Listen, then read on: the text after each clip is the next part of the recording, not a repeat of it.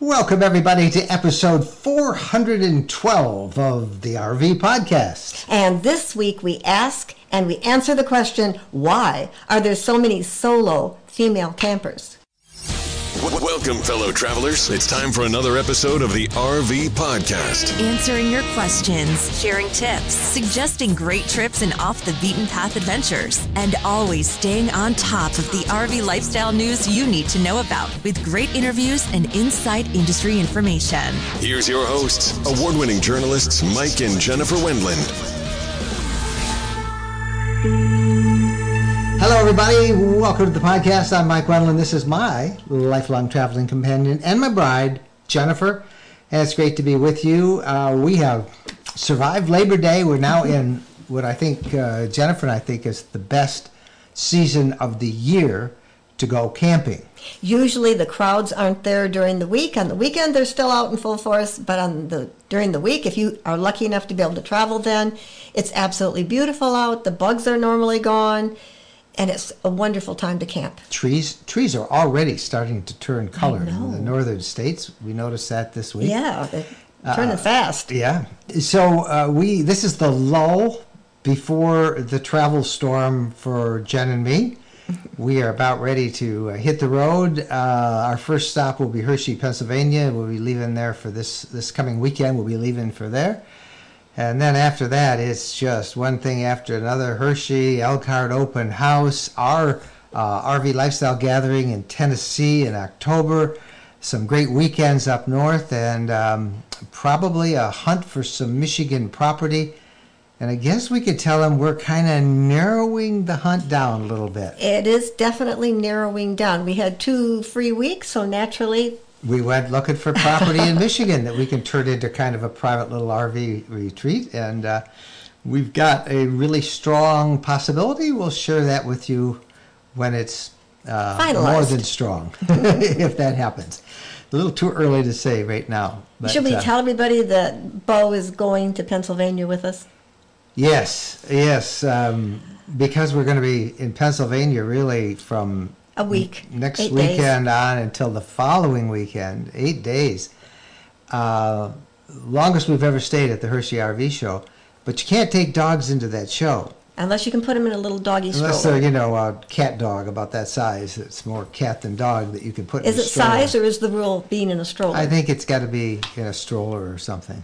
Bo, who's over here looking at us right now. Hey, Bo. I don't have the other cameras on, I'd show you, but Bo is definitely not stroller size. But we really didn't have anybody to watch him, and he doesn't really we do so much. He's with us 24/7 because we're usually on the road camping, and he's with us. Just look at our videos. He's in every shot. So Bo is going with us, and what we did is we rented an Airbnb that's pet friendly.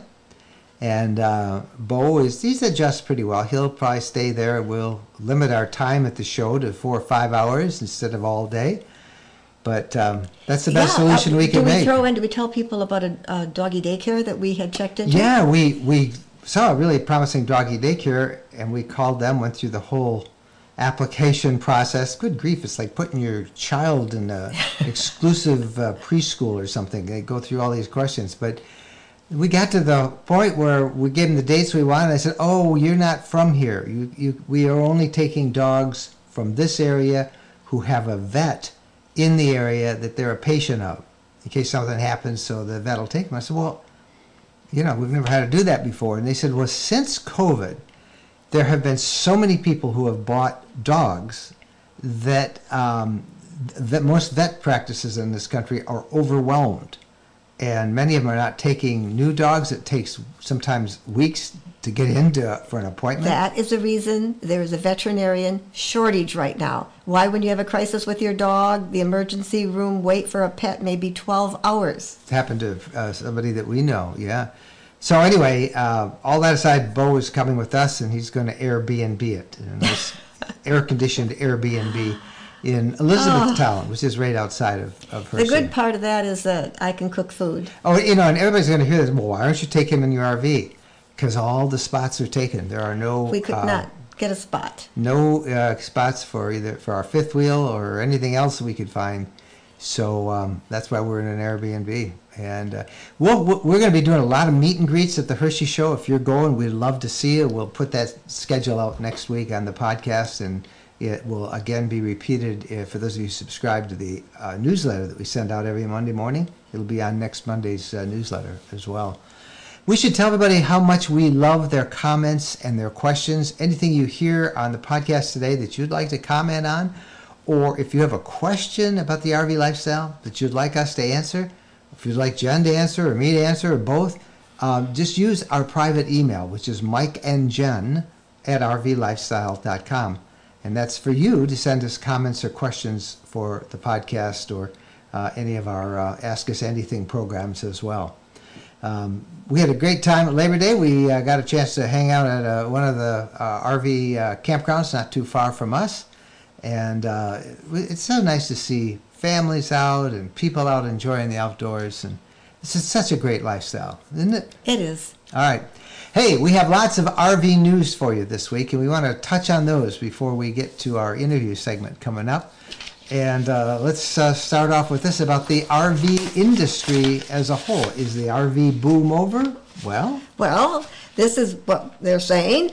The wholesale RV shipments are expected to decline in 2022 by 16.9% from 2021's record-setting number of 600,240, according to a just-released RV shipment forecast. But at 498,800 units, the projection still shows RV shipments for 2022 are expected to be the second or third best year ever on record. And projections for 2023 show about 419,000 units shipped, that's more like what it normally is for like the past 10 years. That's kind of their 10-year cycle average.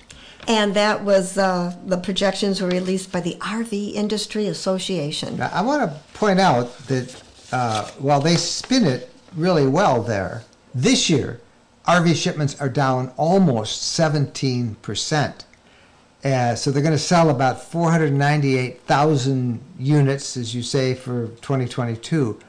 But they're going down again, down to 419,000 units. That's the projection for 2023. So what we have been kind of pointing at and talking about, the industry doesn't like it. The RV boom is over. And that's good news for consumers because it means you'll probably get a better price on an RV now if you buy it, particularly next year. And that means that they've caught up a little bit with this massive demand, so there's not going to be so many backlogs. We're picking up a new RV next week in Hershey, and we ordered it almost 2 years ago, and that's how long it took. So hopefully those production cycle delays are going to go, but definitely a big drop, 17% this year, and I can't do the calculations, but a pretty good drop again projected for next year. So still healthy. The industry is very healthy. Very healthy. I don't want to make you think it's not a healthy industry. It is very healthy. But it had to come down because it was crazy. It was insane. There was no way it could keep doing what it was doing. So by no means is the industry panicking or anything like that. This is more, they've been able to take a breath now, and this is what normal demand is, still up from where it's ever been. So all that's gone. Kind of a great story. I love to follow these stories. I've shared before my Bigfoot hunting story when I was working for an NBC station, and we went up and spent the night in a swamp looking for Bigfoot. But last week, 3 people in the South Carolina State Park swear they saw Bigfoot. It was at Hunting Island State Park. It's in South Carolina, and this report was made public by the Bigfoot Field Researchers Organization. And that is, it sounds crazy, but that's a pretty reputable organization. They really do try to screen out these reports from the crazies and stuff. You may not believe in Bigfoot at all, that's fine. But they're not, they do have some serious investigative work that they do when they look at these reports. Often they just come down to people swear they saw them, and how do you prove it's not? But these sightings happened August 2nd, and it happened around noon when people were in their car, they were leaving the lighthouse at Hunting Island State Park, driving along a slightly curved road, and they said as they made this curve, there was this creature standing, and they got to within 15, 20 feet of it. They said it was about 5 to 6 feet tall. Its legs were about 3 feet tall, which would make it kind of 3 feet apart. It's three. It said the legs were 3 feet tall. Oh, okay. 3 feet tall, which would make it kind of small, according to most Bigfoot sightings. But Yeah. They said it all happened very quickly, quicker than they could take a photo. The thing was gone. But it's just a fun story. Okay, so what would be fun is to get a gorilla costume and No, you might get somebody- shot. We thought of that one time just for fun. No, but I remember. bet you would think of that just for fun. But I ended up talking to. I've done a fair number of stories on Bigfoot sightings, and remember one year we had 2 different groups, rival groups. It was supposed to be a really hot spot in Michigan, and they were both looking. And one guy, they were going to get photographic evidence, but the other group, they were going to kill it. They figured nobody would believe the photos, but if they killed one, they'd believe it. So I'm not going to go running around the woods dressed up, because there may be more of those kind of hunters out there. Yeah. All right, that's a fun story. This is a serious one, though, that you have. Okay, if you are boondocking or camping somewhere out west off the beaten path, be sure to find out if the area you plan on camping in allows campfires. Last week, an illegal campfire was blamed in California for a fire that spread to 34 acres. And each year we hear of wildfires starting this way. And now is the season when drought conditions are severe in many parts of the West. Yeah. And even Yellowstone National Park has issued a high fire danger alert, banning blazes in the backcountry. So you got to check, folks, before you start a fire, make sure it's okay, particularly fall when everything's dry. Yep. Okay, it's Labor Day now in the back pocket. It's time for great fall camping, as we've already talked about, but it's also time for fall RV shows. All around the country, they really kick off next weekend, and we will try and do this several times, between now and when it stops just before the holidays. But let's start off the first one, September 8th through the 11th. Cleveland, Ohio is the place. It's the Ohio Outdoor Fall RV Festival. And then September 14th through 18th, Hershey's, America's largest RV show, the Giant Center, Hershey, Pennsylvania. We will be there. We'll be making meet and greets, and you'll find us. We'll put that schedule out. The same weekend, September 15th to the 18th, it's in Charlotte, North Carolina. It is the Charlotte Fall RV Show and Sale in Charlotte, North Carolina. September 15th through the 18th, Portland Falls RV and Van Show, the Portland Expo Center, Portland, Oregon. All right, September 16th through the 20th, it's the Maryland RV Show at the Maryland State Fairgrounds in Timonium, Maryland. That's always a big show, big show. September 23rd to the 25th, Indianapolis Falls RV and Boat Show, Indiana State Fairgrounds, West Pavilion, Indianapolis, Indiana. And then September 28th through October 2nd, this is always a big show in Michigan, is the Detroit RV and Camping Show. It's held at the Suburban Collection Showplace in Novi, Michigan. Again, the dates on that, September 28th to October 2nd. Remember, an RV show, if you're shopping for an RV, is where you'll find all the different models, so you can see them very efficiently in one day. You can try them out, go inside, try the bed, lay down the bed, see how much room you have, and you'll probably get the best price at the show. So attend an RV show near you, and you'll be happy. And we can't wait for Hershey. Hershey's where they introduce all the new 2023 models. 1,300 models will be on display at the Hershey RV show. 400 manufacturers and dealers will be represented, and we'll be there, and we can't wait to meet many of you. All right, time for us to take a break. When we come back, we're going to talk about girl campers. Stay with us. Tired of overcrowded campgrounds and competing for reservations, paying high fees for sites? Well, ownership is an emerging trend in RVing that might be right for you. It was for Jen and me. We bought some land just west of Nashville, Tennessee, in an incredible collection of mountaintop RV properties called the Woodlands at Buffalo River. These are 5 to 62 acre properties that allow RVs year-round starting at $79,900. And we loved it. The scenery is breathtaking and you can own it outright. It's not a timeshare. It's your property, your way. You can landscape, garden, bring your pets, build what you want to. There's high-speed internet and it's so private.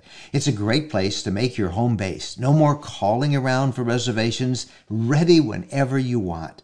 And they're selling these properties by appointment, 5 to 62 acres, $79,900. Financing, big discounts available on multi-lot packages. For information, visit myrvland.com. myrvland.com. When we're on a road trip, we always seem to find a way to stop at a Camping World center. There are over 225 Camping World locations across the country, and there's always one close by when we need parts and accessories for our RV or just want to shop. In fact, we have so much fun with Camping World, and as we talk about it as one of our sponsors, they have agreed to offer a 10% discount if you use the coupon code RVLifestyle10 when you buy $99 or more in merchandise. You'll find everything you want, from outdoor furniture and appliances, the ones you see us use in our videos and we talk about here in the podcast. RV extras that include everything from camping chairs to fire pits, electrical accessories, must-have gadgets. Check them all out. And again, don't forget, use the coupon code RVLifestyle10 when you visit campingworld.com. Welcome back, everybody. Time now for our interview of the week segment, and you're going to enjoy this one a lot. Yeah, we're going to be talking about Girl Camping, and that's not an insulting name. That is the name of the group. Yeah, Girl Camper is the name of the empire, that's what I'll tease her about, that our friend Janine Pettit, who's known as Camper-in-Chief. She's the founder and Camper-in-Chief of Girl Camper. We'll put a link on the website, but it's a website, it's a podcast, it's a YouTube videos. It is a massively successful Facebook group, all dedicated to female travelers. Now, most of them are solo travelers. They travel either with themselves or a girlfriend or a woman friend, if that's what you prefer. But that's what they call it. That's what Janine calls it, and they all love it. Camp Like a Girl was her motto for a while, and it's a pretty cool way to camp.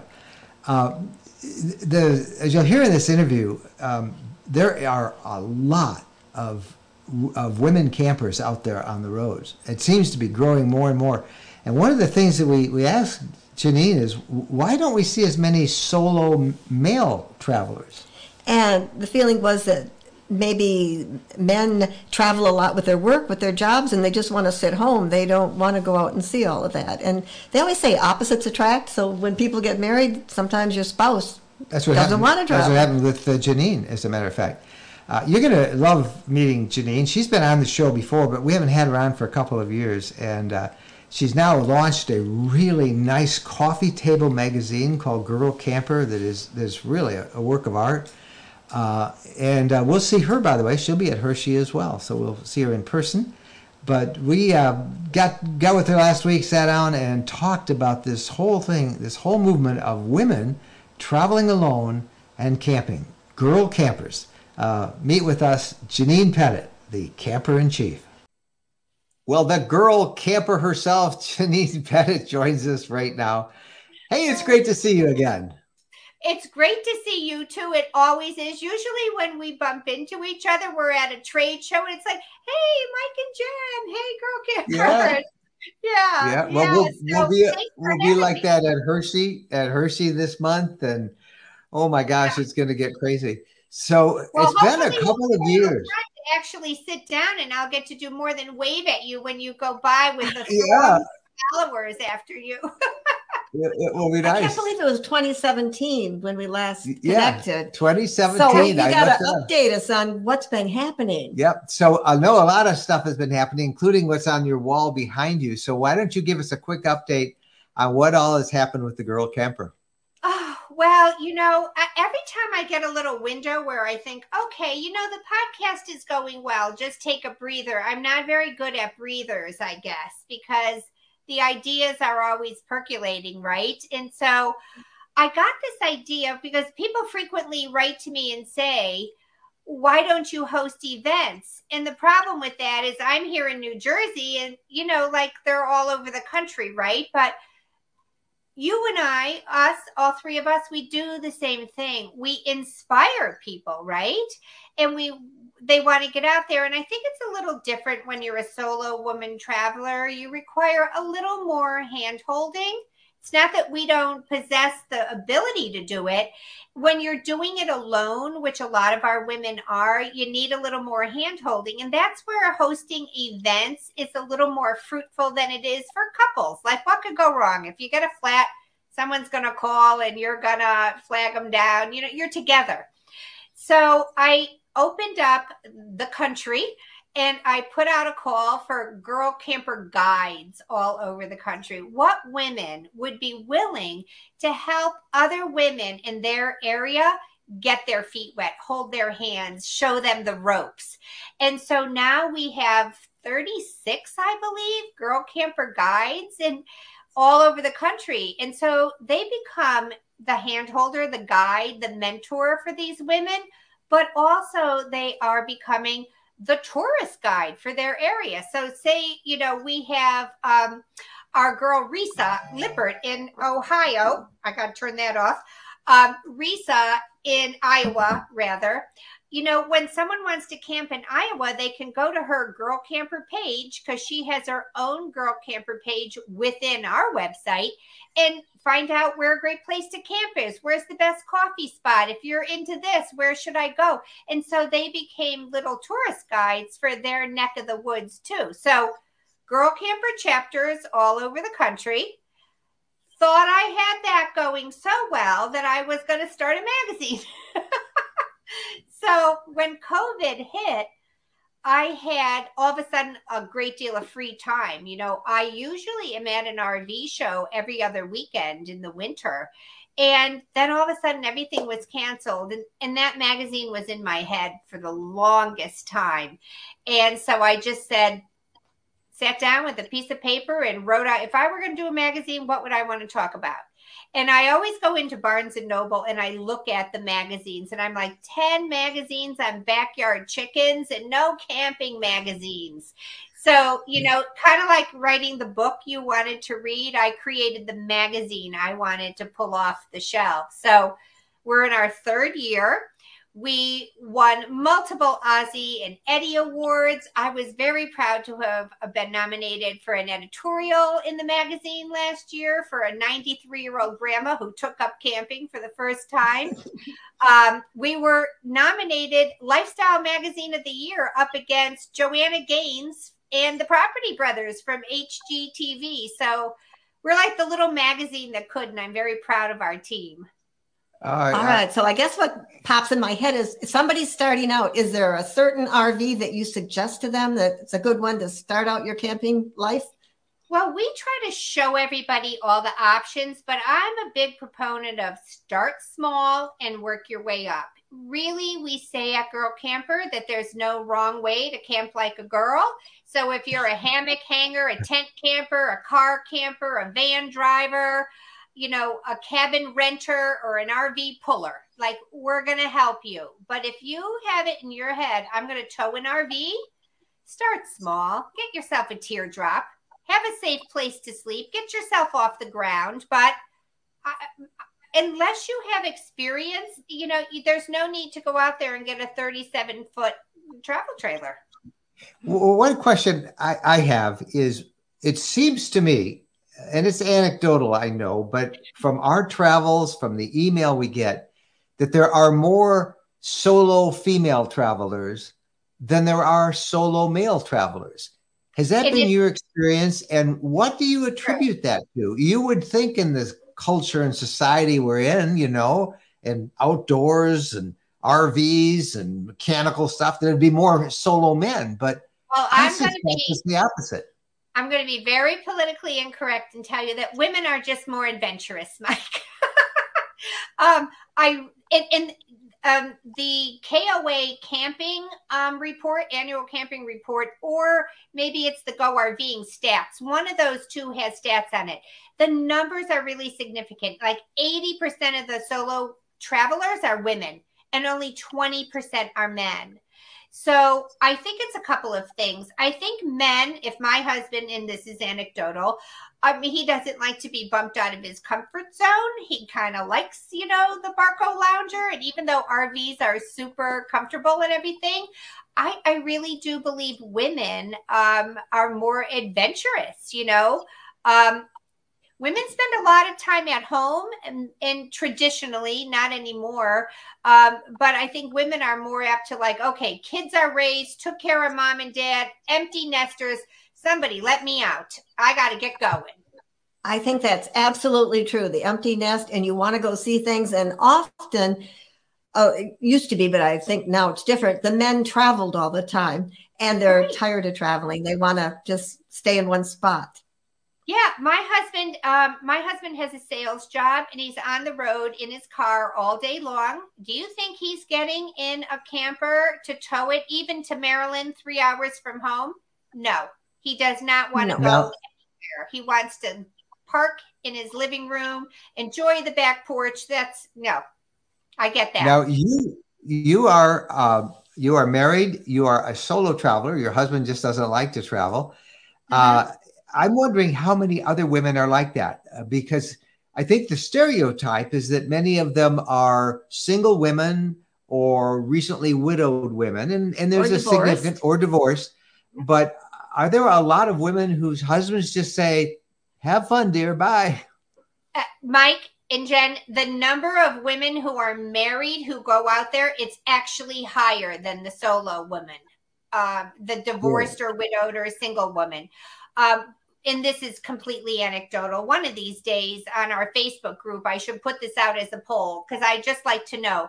But all the years I've camped with these women myself, most of the women around the campfire are like, oh, my husband took the grandsons out on the lake this weekend, or yeah, my husband's hunting, or he's got a golf match, or like they're doing their thing. Like men somehow can keep hobbies while they're married and raising children, and they continue those. And then those kids are gone and they have lifelong hobbies. And women may be sitting there going, I've always wanted to go to the national parks. I've always wanted to go to that quilting museum in Missouri. Well, now I have the time and the freedom to do that. And they find this group of women who are doing it. And they're like, Eureka, let me get one of these little teardrops and take off with the girls. And then they find this is a whole subculture. These women are having a blast out there. Community, and sharing experiences and ideas on how you can do things differently, decorating inside, outside. What tips do you have for women? Well, Jen, you're talking about something that I feel like was such a part of the culture when I grew up. I call it that clothesline community, when women really helped each other. When all the moms were home and somebody got sick, another mom took the unwell or the sick kids, and, like you helped each other. And that's what we have here. So what I love seeing in the girl camper community is when someone comes in brand new and they don't know anything, right? And they sign up for a girl camper event, and the women there are like, let me show you, take that hitch on and off 3 times. I've done this myself, sitting in a campsite going, take it off, put it back on, take it off, you building the muscle memory. I'm making notes. I got this, right? A year later, you see that same woman out in the campground and she's teaching that to somebody else. So whatever your skill set is, whatever you're good at, maybe you're a Dutch oven cooker, or, maybe you're just really good at organizing your camper. Everybody's out there. There's always a camper tour. So the girl campers arrive en masse at the campground, right? And everybody's setting up on a Friday afternoon. Well, that there is a cocktail at 5. And we will start at one camper, and everybody makes their way around that campground. And of course, we're oohing and eyeing over everybody's designs, but we're also like, where did you get those stackable Rubbermaids? How do you keep this? It's like all the the tips on packing and organizing. It's just so much fun. Why don't you, before we run out of time, and we could talk for like hours with you about this, but let's do a couple of, for the woman out there who is saying, I want to do that. Give her some hints, and then we'll come back. And for those who have been camping for a long time, what are their big concerns? Are there issues about decorating, or what? Safety. Safety is always a big question. So answer some of those. Yeah, if you've never done it before, let's say you're on our Facebook group, which is 330,000 women now in our 330,000. That's huge. Is that madness, right? And so you're on there, and I read those threads at night when I sit down, see what everybody's talking about, you know, and it's often thank you, thank you, thank you, or hey, everybody, I did it. I just got my big girl pants on and I got myself out to the campground, and it rained buckets, but I sat in my tent or my camper and I did this and I did that. And the encouragement and support that comes back is so beautiful to watch. So if you've never done it before and you want to join our Facebook group, Girl Camper, and just put it out there. What's your stumbling block? Because it's different for everybody. Like Jen just said, some people are really hung up on safety. Am I safe out there? So pose that question to the group of what your fear is. So, and then I would say, get the support of people nearby. And if you're doing a trip for the very first time, maybe don't even worry about a tent or an RV. Rent a cabin at a campground. Pick a nice resort campground and rent a cabin and just talk to people. Get the feel for it, right? If you don't have an RV at all, borrow a tent from someone and just go, right? Get your feet wet close to home. Good advice. That is. What do you think are the biggest?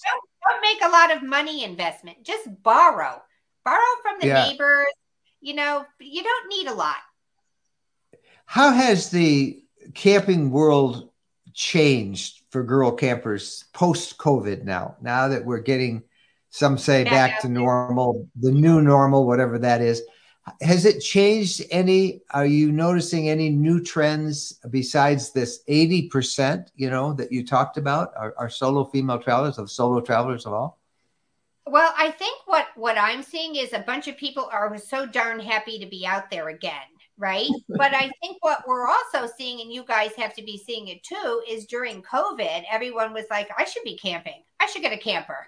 I got to get out of this house, right? And so the camping community is full of newbies. So I would say if you are out there post-COVID, lend a hand to those people who are still learning the ropes. That's great. Good advice. That's awesome. Mm-hmm. Well, we look forward to we're going to put links to all the Girl Camper resources in the show notes for this episode. Oh, thank you. You are one of our favorite people, have been ever since we started. Tell everybody, just to introduce yourself to them a little bit. Most of your followers will all know that you're on, and they're going to say, oh, we know Janine. But for those who don't, how did you start? How long have you been doing this? And how often are you on the road? Hopefully more often coming up. But so my name is Janine Pettit, and AKA Girl Camper, right? Almost no one calls me Janine anymore. I'm Camper in Chief, which my gang at work here gave me, and I think is so cute. And I grew up in a camping family, and I just always loved camping. It's just some of the best memories of my life, and I always wanted to return to it. And I had a husband with zero interest in camping. We took our kids camping once with a borrowed camper, and I had so much fun. And he looked at me and said, I'm so glad that's over. And then he was just like, who got that off the list? She's been bugging me about that for years. And then I found out there's just women out there, and, men don't wait for us to do things with them. Let me just go. I drove my parents' motorhome from New Jersey to Illinois when I was 17. Like, I was not afraid. I've been in hundreds of campgrounds. So I went online on eBay and I bought myself a 1959 Field and Stream little Birchwood Beauty camper. It was 10 feet long. It had a bed, a little booth, and a kitchen, and it was heaven. And I had that camper for 8 years. And just little weekends with the girlfriends close to home, never more than 2 or 3 hours from home. But then when my youngest graduated from high school, I got myself a beautiful teardrop, the Max Teardrop by Liberty Outdoors, and I took off. I just took off. I went to the Tetons. I went out to Glacier National Park. I went all over Texas. My husband would call and say, "Where are you?" And so, I just felt like very much like there are women out there who want the skills to do this, and we wanted to create a community of support, but not only support, really practical knowledge, like how often should I be checking my tires? What's the proper air pressure? Is my tow vehicle big enough for this camper? So that's all online at girlcamper.com. And in our magazine is chock full of inspirational stories of women who overcame those fears and got out there on the road and are now helping other women. So we just give each other a leg up. So I started Girl Camper in 2015. So here we are 7 years later. I never imagined this. It was a blog. I never imagined, this magazine and this community and all these wonderful people and the people like you that I get to meet in my job. I think we have the coolest jobs. We do. It's great because of the people. You meet people. It's community. It is this community of like-minded people. Well, God keep blessing you, and we look forward to seeing you in person and hanging out with you. And I will send 1 million people your way. Just make sure you send a few of them back our way too, so we don't lose them, because they're going to love the Girl Camper. When this comes out, we can share it on our Facebook group, and hopefully people will come and subscribe to the magazine and be inspired. We publish our magazine on 100-pound paper. It's a coffee table book. It's not a throwaway. It's just so fun to sit in your camper and go, oh, what's that story on Yellowstone? Where is that restaurant I'm supposed to eat at? So hopefully they'll subscribe and keep it. And I'd love to have a cup of coffee with you too at Hershey. Janine is just a ball of energy, isn't she? Yeah. I can see why she would have a following, because she's such an energetic woman that you want to go whatever she's doing. It's got to be fun. And she is so motivated to help people. And I love it. She just get out there, start slow, and she'll help you. Anyway, we'll put a link to Janine's information, how you can check out all of her content in the show notes for this episode, which you'll find on our blog, rvlifestyle.com. When we come back, the questions of the week. Stay with us. When we're asked what's the most important modification we made to our RV, it's an easy answer. Battle Born batteries. Battle Born batteries are quality, safe, reliable lithium batteries that allow us to stay out there off the grid longer. Lithium batteries charge faster, they charge fuller, they're longer lasting, they're maintenance free, and Battle Born batteries are protected by a 10-year guarantee. Now, in our case, they just dropped into the existing AGM batteries that we have, and they'll probably be the same on your rig too. Battle Born battery experts can get those in your rig just like they did with ours. They can also match you up with the right cabling, the inverter, the charger, the solar controller, everything. Jennifer and I swear by our Battle Born batteries. They allow us to boondock off the grid. Check them out. Go to rvlifestyle.com/lithium. rvlifestyle.com/lithium. All right, welcome back, everybody. Time now for the RV Lifestyle Questions of the Week. A couple that we want to attack this week. Again, if you have a question that you would like us to answer or comment on anything you've heard today, you just use our personal email and send it to us, Mike and Jen at rvlifestyle.com, and we would love to hear from you. All right, this one is really for you, Jennifer, and let me read it. It says, we are weekend and holiday campers, and it seems like we are always packing and unpacking. Jennifer, would you share what you leave in the RV and what you take out after every trip so I can streamline my process? And that's from Cindy. I don't think there's any way to get out of being camping or packing and unpacking.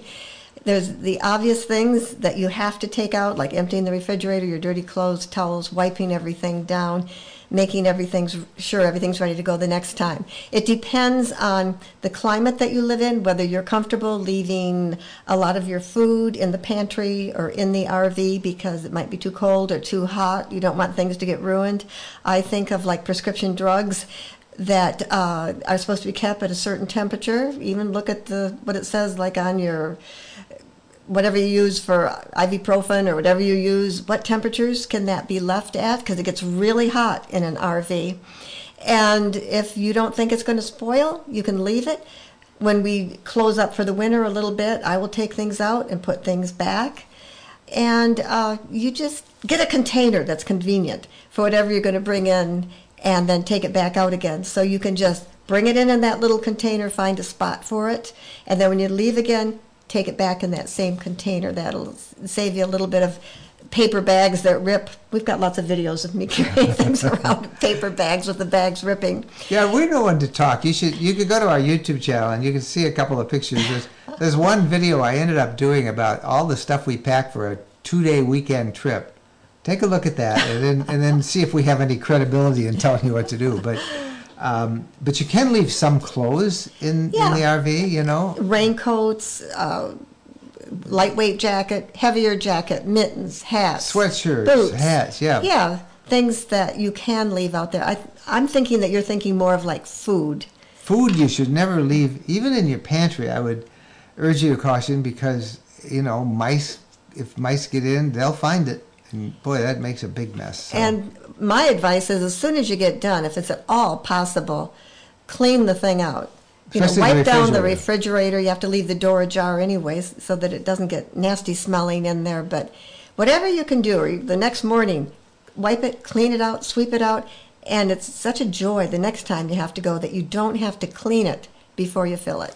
You know, thinking of all the newbies out there, if you caught what Jen said, after you park your RV, you know, between trips, you've unplugged it, you're not leaving the refrigerator running, open the 2 doors. Otherwise it gets musty and it smells in there, and you want to open that door and have the airflow.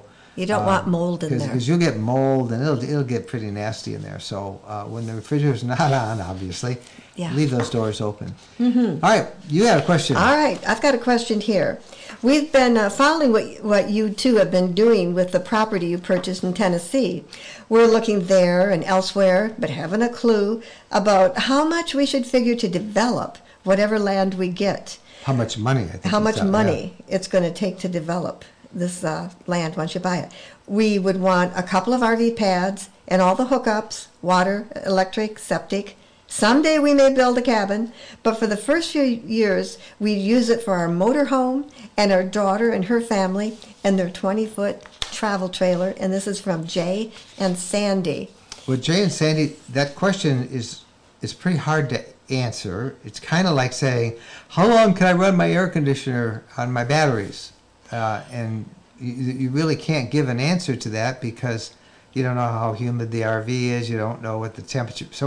So just understand that I can't give you what it'll cost you to develop the property you buy. Yeah, it depends on flat land, hilly land, trees on the land. Do you have to cut a driveway? And the septic field, I check in your area, whatever you're interested in. How much does a septic field cost? Oh, it depends. $5,000 to $10,000? It depends on how big of a septic area you're going to make. You say you might have a cabin someday. You will want a tank then that would hold. They go by the size of the house that it might service. So if that's what you want, if you're thinking someday you might want a cabin, or if you're going to resell that land, somebody else may want a cabin. It's a big draw. Say you put in a septic tank that will handle a 3-bedroom house. That is what we did. If you've been following us, you know that's what we did. But the price depends on local ordinances, how much of a septic field you have to have, what kind of a field the local health department wants you to have. I'm going to give you a ballpark estimate on it. And I think this is absolutely right on. But whatever you pay for the property, okay, say you pay, $50,000 for a couple of acres or whatever it is you buy. Figure half of that, at least half of it, is going to be spent on developing it, putting in your pads, clearing the trees, excavating everything you have to do, running your utilities, your electric. There's a lot of difference whether you have to dig a well or if you can tap into some water. Right. If you have to dig a well, figure $10,000 to $15,000 for a well, and it depends on how deep they have to go. If you go, that's like for maybe 100, 110 feet. If you have to go deeper than that, which in many places you have to, it's going to cost more. If you're going to run your electric utilities underground, that's what we did. Yeah. From wherever they connected the transformer, that's going to cost more than if you can run them overhead, if you don't mind how ugly that looks with the wires running across. So figure half of the cost of the land in what it's going to cost you to develop it. And I think about ours because we did underground, which is very pricey. And what did they do? They brought that pole in, what, 1/3 the length of our, or half the... Yeah. I mean, so we got this big pole and then it's not that far that it's underground. I'm like, should have just left it above ground. Yep, but it's more than just buying land and then you're all set, because, and now, can you do some of the work yourself? Maybe, if you're handy with all that stuff, maybe you and your son-in-law check the local folks around, for prices. Yep. Always try and hire local contractors because they'll know, everything you need to do. They'll know the local people that you have to get permits for. Don't forget, you need permits. Those cost, all that stuff. So that's as specific as we can be, but... And maybe you had a full list of what you wanted. It wasn't like you just wanted a RV pads, water, electricity, septic, 2 pads. Mm-hmm. But you're going to have so much fun. Yep. So we just did that with Tennessee with our property, and hopefully in a couple of weeks we'll be able to share something about Michigan, where we hope to do it on a little different scale, but we also want to do it there too. So, but we really have had fun. In fact, our fifth wheel we've left it back at our Tennessee property. We can't wait to go back. And I miss it. Yes, I do too. Can't wait to go back, and I have a security camera up, and I love to. About 10 times a day, I'm looking at it, I saw a deer run across the way the other day. I saw a deer run right across I bet they are running across. They're hunting them down there. I'd be running too. You might too. All right. Again, send us your comments, your questions, Mike and Jen, rvlifestyle.com.